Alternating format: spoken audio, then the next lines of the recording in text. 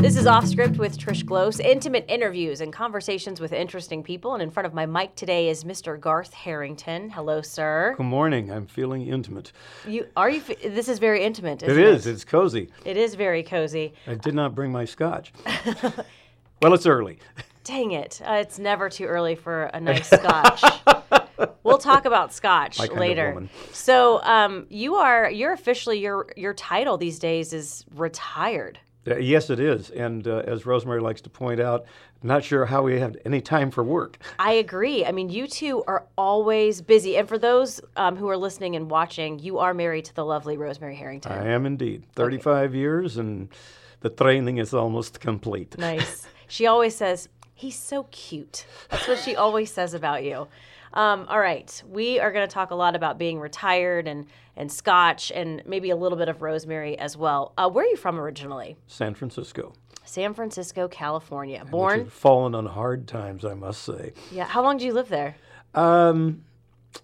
Actually, through college, accepting my military service, about 26 years.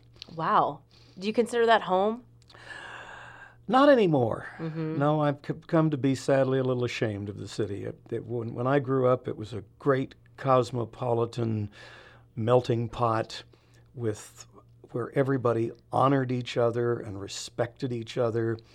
And just as an example, the town was so fantastic that my mother never owned a car until she was like 50, 55 years old. She commuted halfway across town to the Conservatory of Music and used the bus system. There was you could catch a streetcar or a bus and go within a block of where you wanted to go in that town. Amazing. Now you don't dare get on one. So, right. And this was you, I mean, you grew up there. You were a kid in San Francisco. Yes. When was this? Like, what decade are we Well, talking? I was born in 1940. It was through the snow and the sled and the sleet,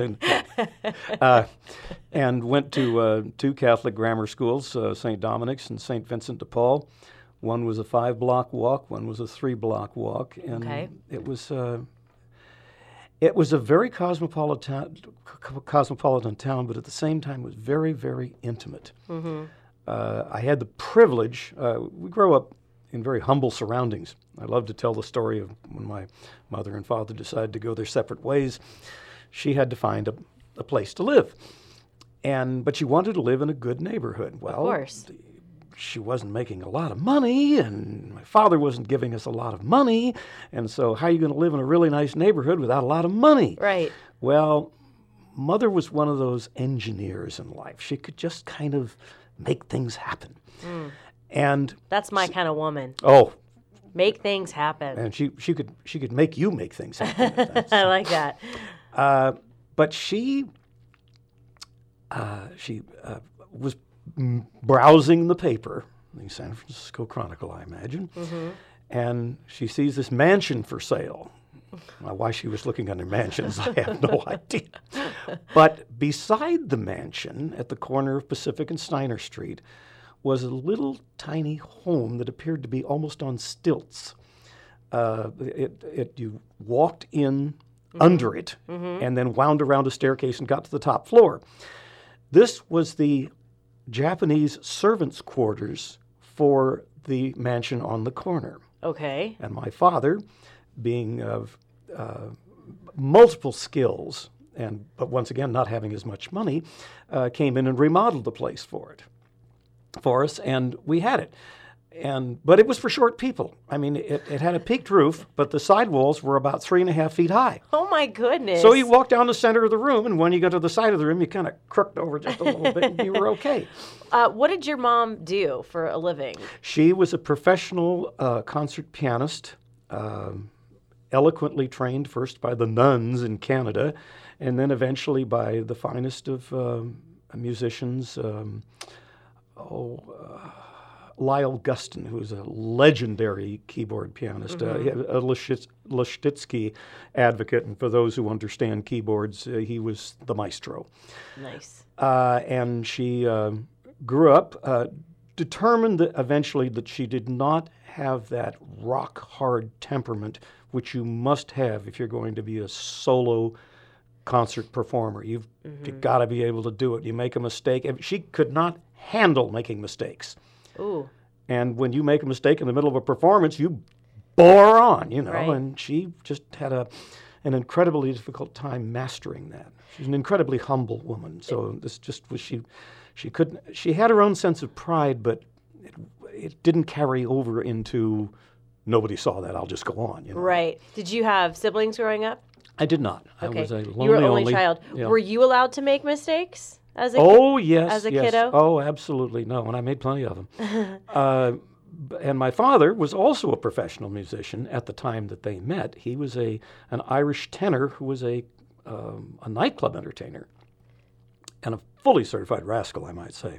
Nice. He met my mother, picture of dignity. Somehow, I don't know how this happened. They got married.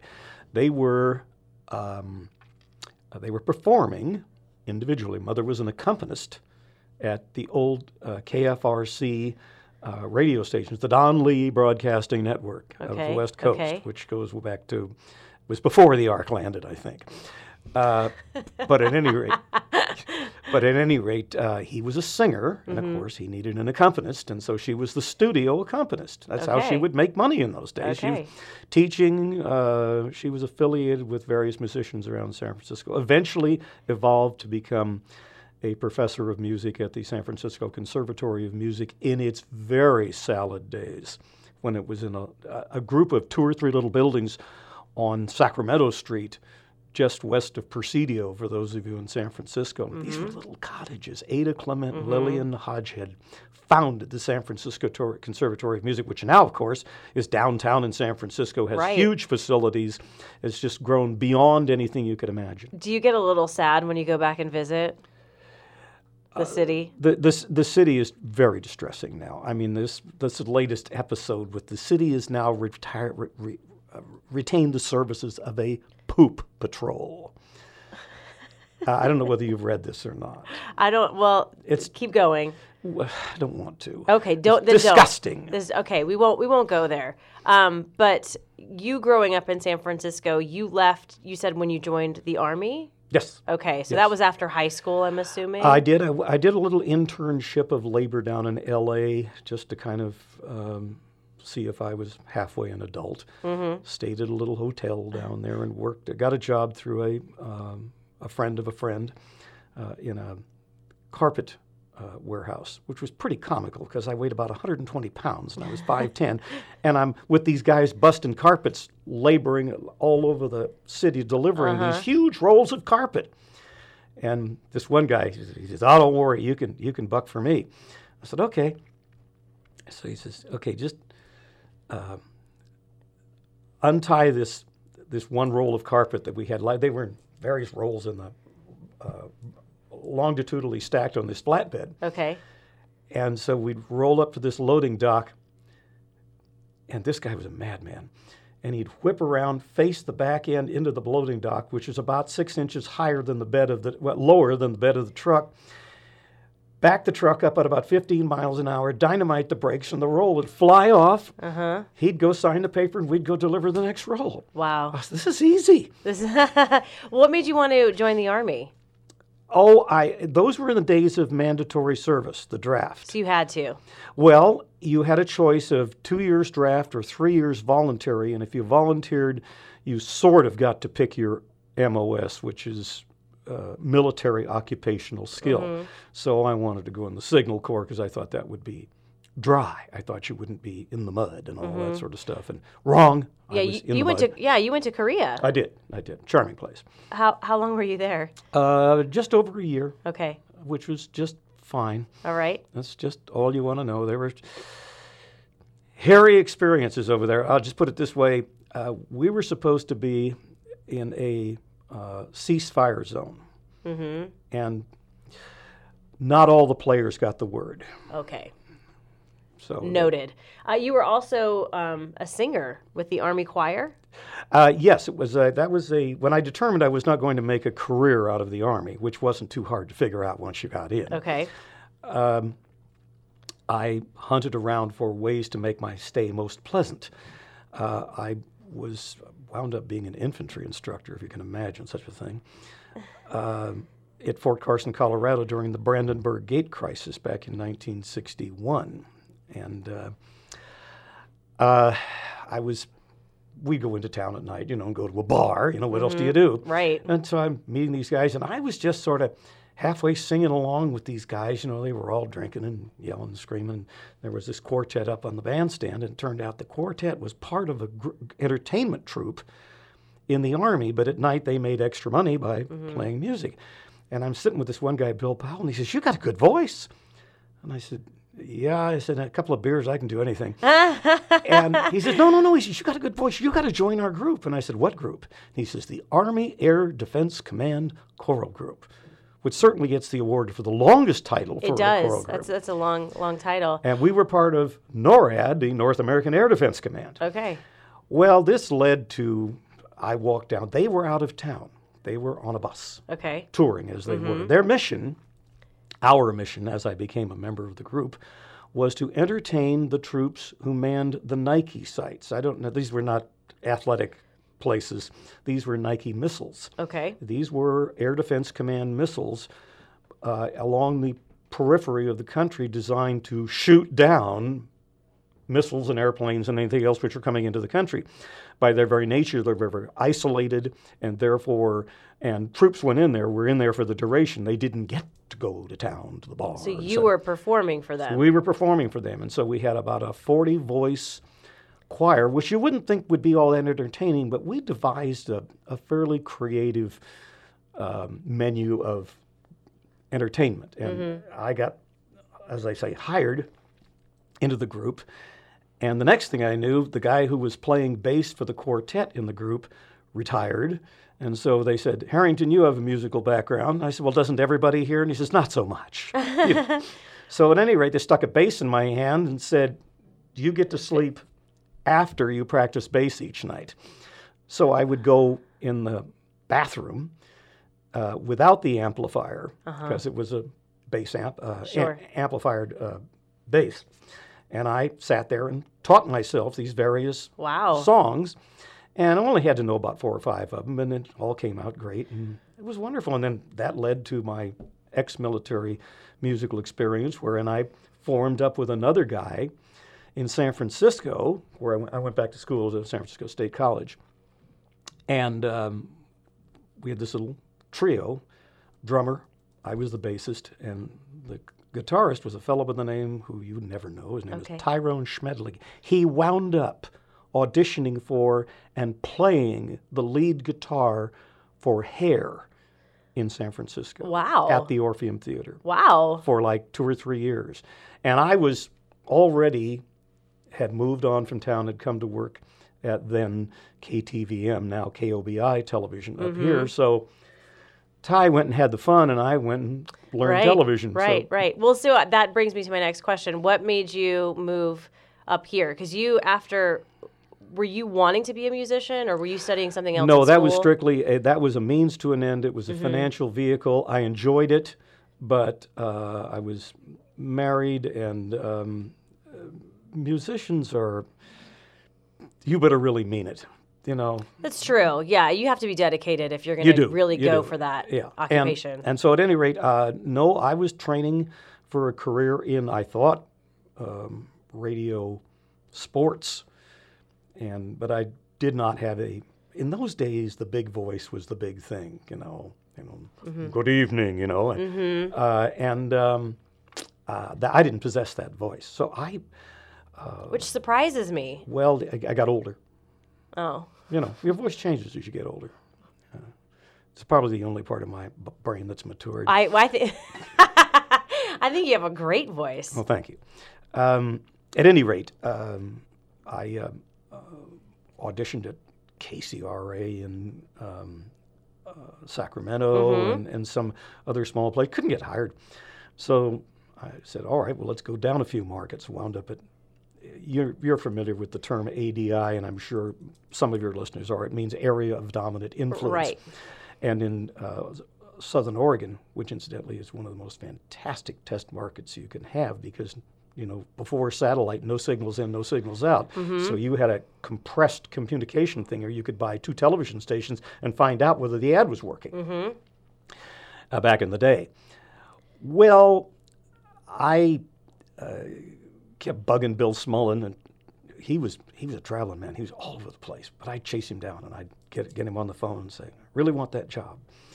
And he finally says, okay, I want you to come up, take a tour. Well, I got on Bill's bad side right away, because he says, you're going to tour all the stations, and that would be Channel 5 in Medford, Channel 2 in Klamath Falls, Channel 3 in Eureka, and Channel 7 in Reading. These were all, so pretty close together. well, in a way. So at any rate, we drove to KIEM in Sacramento, in Eureka, got back in the car, rolled up the windows, and said, wow, that stinks. You know, it's just, have you ever been down there when they were running the lumber mills and all that? No. Oh, it makes this smoke that we just had reasonable. Oh, really? Oh, gosh, it was like opening the plane when you got to Korea. Oh, what is that smell? You know, and you close the door. Oh, no. So at any rate, we made it to Reading, to Medford. Jerry Paulus, who was then the general manager of the station, I guess took one look at me and said, hey, you're on. I said, good deal. Nice. Went and told Smullen. Smullen said, I thought we agreed you were going to tour all the stations. Oh, God. So you started work at KOB. Well, I did after a big, deep breath, and Smullen said, well, I want you to tour the rest of the stations anyway, which I did. I went to Klamath Falls, and I went to Reading. And But, Paula said, I really want you to work here. And I met my good friend Tom Nelson, who's become a lifelong buddy and golfer and what have you, and several other guys, a latter-day fellow by the name of Scott Tippett, who was here when I returned in 1984, and several other people that we sort of had some artificial reunions here after a while, those of us who were still, above the divots, as we say. But this place stuck for you. I mean, you've been here ever since, right? Well, no. No, by no means. Scratch that. I was in the growth mode then, where you're trying to boost your career. Move up that ladder. Move up the ladder. So I kept sending out videotapes, these huge 2-inch videotapes, send them out. I've seen a few. Yep. And one hit in Fresno. Terribly amusing story there. Because I'd been sending these out to places, and they'd call back, thank you very much, we don't have anything right now. And is this just a voice? No. A voice demo? No. This is video for you. Yeah, it was video. I was trying to get into was video production, which I was in. But, in small market television in those days, the stories are just legendary, and particularly if you worked for Bill Smullen, because he was going to find a way to get something done. You didn't stop him. He was just that way. I like it. And so when color came to town, I arrived in town just as what we call the color film chain, which is, it's a giant color camera which has a mirror system in front of it, and the mirrors focus left, right, and through.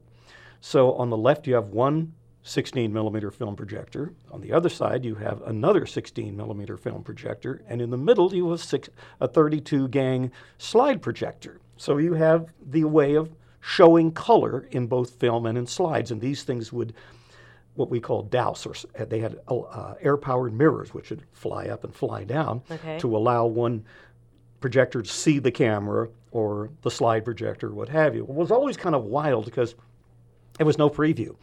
You better have the right slide up, and it better be right side up, and it better not have a fingerprint on it. Oh, man. Because when you doused to the slide, there it was. Okay. And everybody knew who was operating the slide chain, and they'd go, Everyone knew who was in trouble if it wasn't right. Oh, baby. Yeah.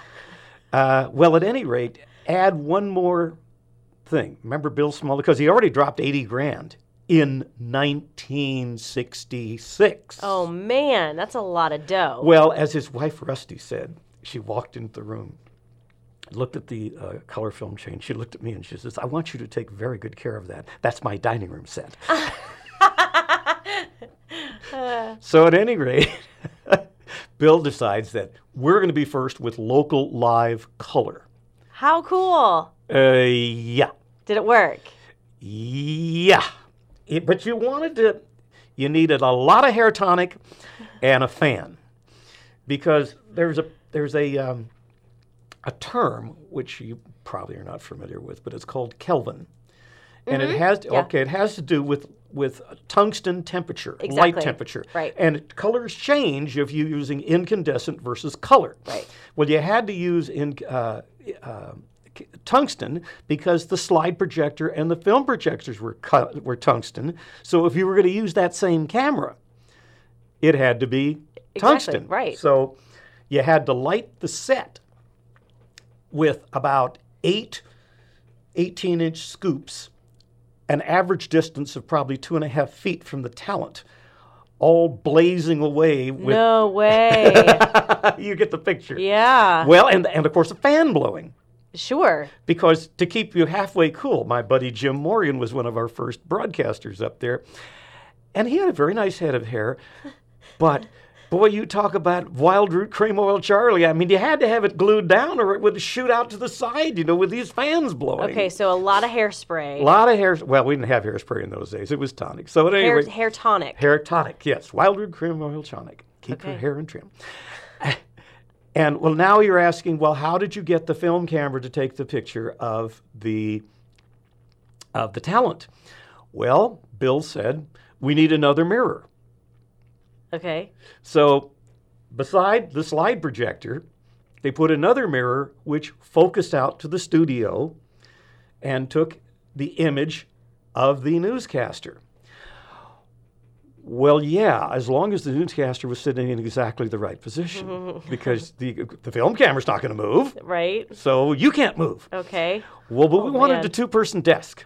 So Bill said, okay, we're going to take both film projectors, the film camera, and the slide projector, and we're going to put them on a 12-foot, 1-inch thick metal turntable, and the whole thing's going to rotate. Well, how are we going to do that? He says, well, we'll get a motor, and we'll put a big belt around this turntable, and we'll put a rheostat on the motor, and we'll make it reversible so that we can turn the whole film chain to focus on whichever newscaster you want it on, either the newscaster or the sportscaster. And Bob Johnson was the sportscaster, and he was a great guy. But he was a little on the heavy side, a little on the ruddy side. And by the time he finished, he said he lost 5 pounds in every newscast. Uh-huh. Mr. Smullen sounds like you just said it. I mean, he was the guy, especially back then, he was making things happen as the world of TV was changing. Into cable. Yeah. He had people going from door to door selling cable. Remember, this was when TV was free. Exactly. And he was saying, no, we want you to pay for it. Uh-huh. And we'll have cable. And we'll have 2 or 3 extra channels for you.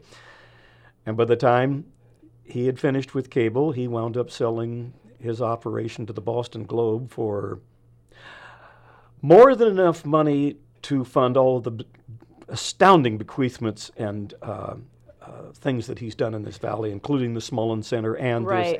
this and. So he's a modern day miracle. And if you're not changing, especially in this industry, if you're not changing along with the world is changing, you're going to die.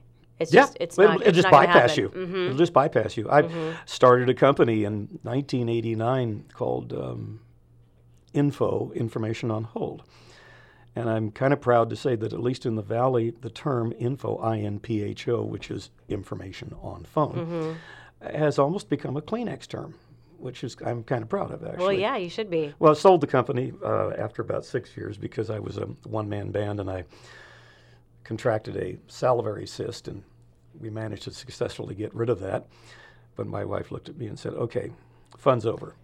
You're no longer the only employee of the company, who, of course, was the salesman, the producer, the copywriter, the announcer, the Right. engineer, the this, the that, and what have you. And I, okay, fine. So she said, we're either going to find a partner or some employees. We're going to sell the company. Well, while I was thinking about it, she sold the company, She just did it. which worked out very, very well because I'm still at arm's length with them, associated with them, and they're wonderful people, and they've taken the company to other levels. But my point in the changing part of it was when I first started this, we were making music on hold tapes, which consisted of sections of music followed by little snippets of information about the company. My company mission statement was give the people something for their time and make them think, gee, I didn't know that.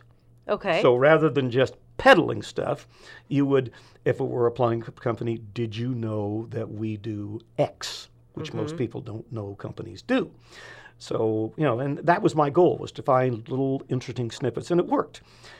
But the production technique was extremely interesting because in those days, you had to do everything, and there was no editing. It was all strictly one pass. One take wonders. One take wonders. And it was a 6-minute pass. Well, you could pre-record the voice. And you could do that till you got it right. But I would put those on reel-to-reels with little blank spots in between them. So you play the reel and you stop the reel, and you play the LP in the background, and so you're kind of jiggling and just that and the other thing, and changing cuts on the LP, all this live recording. So that was getting to be quite a contest, and actually I'd made a deal with, I think Kingsley was here then, if I'm not mistaken. Mr. Kingsley Kelly. Mr. Kingsley Kelly, your GM, and he very graciously, I traded him some Music on Hold product for the use of his audio studio, which was down and around the corner and in the back room. Okay. And just about the time he was getting tired of me being here and me being tired of imposing on him, a curious phenomena occurred. First of all, the Music on Hold company music suppliers were producing stuff on CD, which was very helpful because, of course, you can program CDs.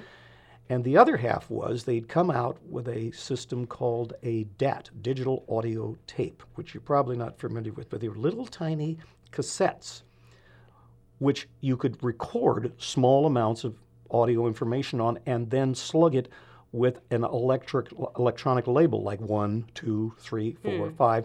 So you would build a company library with maybe 50 or 60 cuts on it, and you could program them to play back in this DAT machine, cut 1, cut 17, cut 14, cut 62, cut this, cut that, which was great. LTM was a client of ours when I was back before it was Knife River.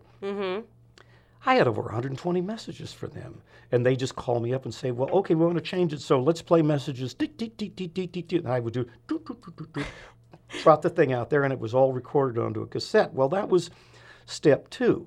Those were endless cassettes, loops, 6 minutes. And, of course, they were, like any other mechanical device, very subject to failure. So step 3 was the digital world, which we're seeing in front of us right now. We are, yes. And those were even more revolutionary for Music on Hold machines because you could put them on site, put a CD in there, it would play a 6-minute program recorded onto a chip, stop the CD, and the chip would continue to burp out this information, 6 minutes long, repeating for as long as you left it alone, unless there was a power failure, and then it would automatically reload itself. Wow. Oh, it was amazing. So, and that's gone even further now. It's gone to chip where we can download off a satellite. You have local news, which is plugged into these things through Music on Hold. So the technology, as you say. It's astounding. It's, it's like magic to me. Well, it's, and trying to keep up with it is even more magic. So I told you I bugged your wife, Rosemary, for some dirt on you. Of course. She gave me some good stuff. I didn't know you were on the Ed Sullivan Show. Well, that's part of the Army Air Defense Command Choral Group story. And it was a July 4th celebration. Okay. And so we were commissioned by the Ed Sullivan Show to perform, or the NORAD Band, which was in those days, the finest symphonic military band in the world. And the musicians were, they could play for Bernstein. They could play for Toscanini. They were fantastic individuals. Okay. We walk in our house, we want this, we're going to sing, you know. And so they did some special arrangements, including a medley from West Side Story, which was marvelous. And so we were rehearsing all of this stuff with a piano and our little voices. Meanwhile, unbeknownst to us, the NORAD Band is over in their headquarters in Ent Air Force Base. And they're rehearsing too, and they're rehearsing by section, the reeds, the brass, the this, the that, the other thing. Each one of these section leaders could have been a concert conductor. Fantastic. Well, we go over there and say, okay, it's time to put it together. And so we get up on our risers and they walk into their practice hall. Major Azzolino, who can barely, he's the world's greatest promoter and the world's worst director. Oh, But no. fortunately, he had a very, very good concertmaster by the name of Loy Ebersol. And when things got difficult, Mark would go, Loy, and Loy would take over and everything would be fine. Well, the first thing that happens, which just goes ding, is this is a full dress rehearsal for the Ed Sullivan Show. And Master Sergeant Bill Ballinger strides to the microphone and does the announcements because this is a show, and so he does the announcements. Well, they open the microphone, and out comes this voice, which I've never heard since. Master Sergeant Bill Ballinger, you know. Holy Toledo! And I looked at the other guys and I said, oh, we're in the wrong building. So at any rate, we're all kind of good. And so Ebersol raises his baton, and everything's synchronized. Ballinger, the music, and everything else. And we know what our cue is. But we're all almost afraid to sing because this is so and the music coming out of that orchestra is unbelievable. Okay, a little intimidating. Oh, God. And a miracle occurs. Loy turns to us, and we start singing. We were good. We were really good.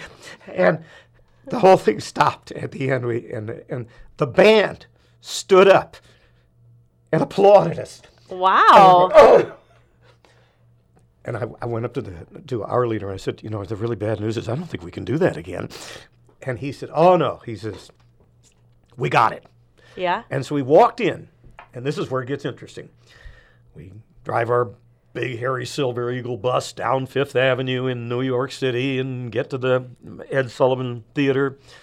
We go in there. Of course, Ed's nowhere to be found. You know, this is all pre-recorded. Of course. But here's the kink. We get up on our risers.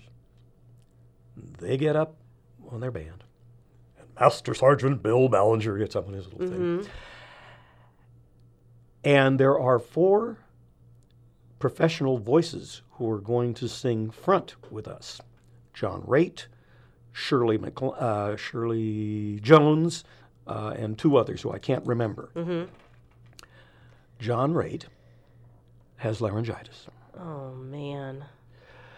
They come to my good buddy, first tenor, Errol Vangsness. Here's a sidebar.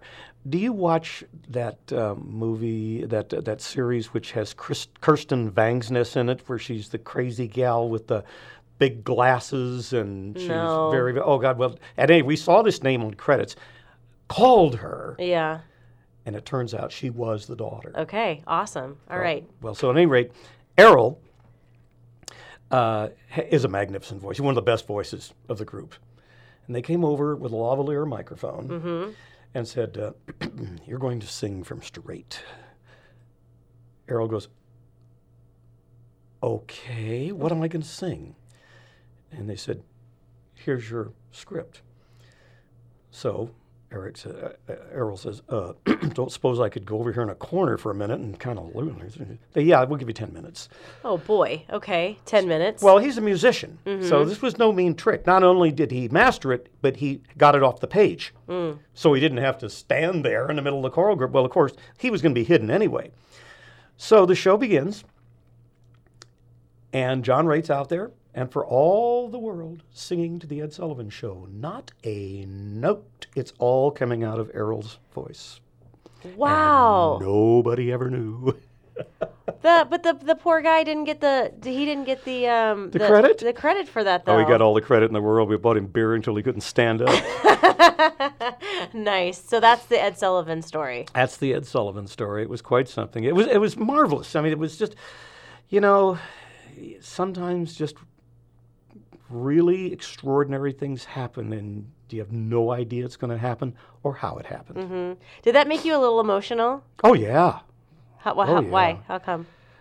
Oh, You know, I've had a storied life in a lot of ways and tried to make as many mistakes as a human being can. And, you know, I think about all the cliffs that I didn't go off that I got so close to. Mm-hmm. And starting in Korea, which we won't talk about. But I'm a very lucky man.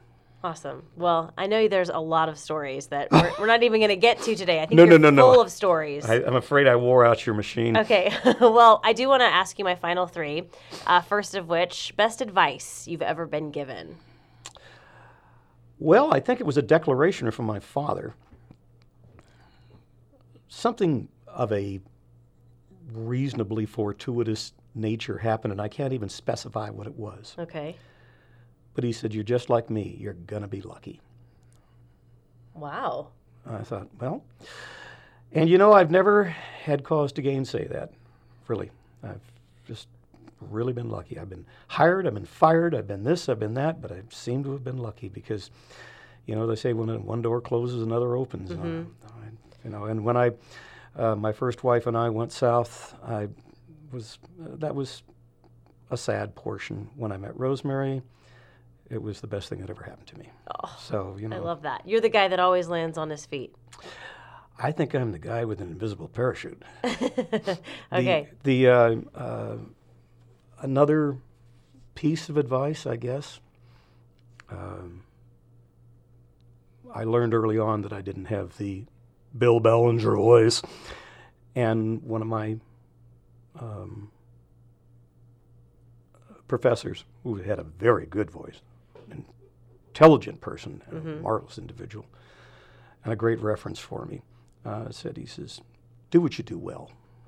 And I thought, when I started off to go and start do things that I wasn't real good at, I thought, no, wait, that's not the Quinn Millar motive. Don't do that. Do something you do well. Do what you do well. Yeah. Okay. If you ever left this place, Southern Oregon, what would bring you back here? What would you miss the most? Oh, I think the friends. You know, the memories are wonderful, but the memories will take you can go anywhere with the memories. But as Rosemary said, now, you know, we were in the midst of this smoke episode that we've had recently. Boy. I've never done so much indoor breathing in my life. And, you know, you keep thinking, well, maybe we really need to go. And, of course, we look at each other and say, well, where would you like to go other than here? And the answer is no place, really. We're pretty happy here. We get the seasons. We have marvelous, marvelous friends. We both love golf, and we're seconds from the golf course. And we have surrounded ourselves with wonderful friends up there, wonderful friends in the media, including you and Chuck and Kingsley. And it's a wonderful place. It really is. Well, it sounds like you're doing it right for sure. And then finally, if you were given a last meal and a last drink, what would that be, sir? Wow, let's not rush into anything. Right? Well, a meal. Well, I would imagine. Well, I just had a slice of Jerry Evans' New York strip Sunday at the beautiful Jayville Inn. At the wine fete. They were serving. Platon was carving on site, and I was reminded how wonderful the Jayville Inn is. At the Oregon Wine Experience, they were there. Yes, and you did such a marvelous job. Thank you, sir. And so did Scott. And, of course, Stan Dupree is kind of like, well, that's another episode of my life that Rosemary probably told you about. She did. I have it on my list. We'll get to it next time. Well, somehow I got to be an auctioneer, and I'm quite not sure how that happened or how I'm going to get out of this alive.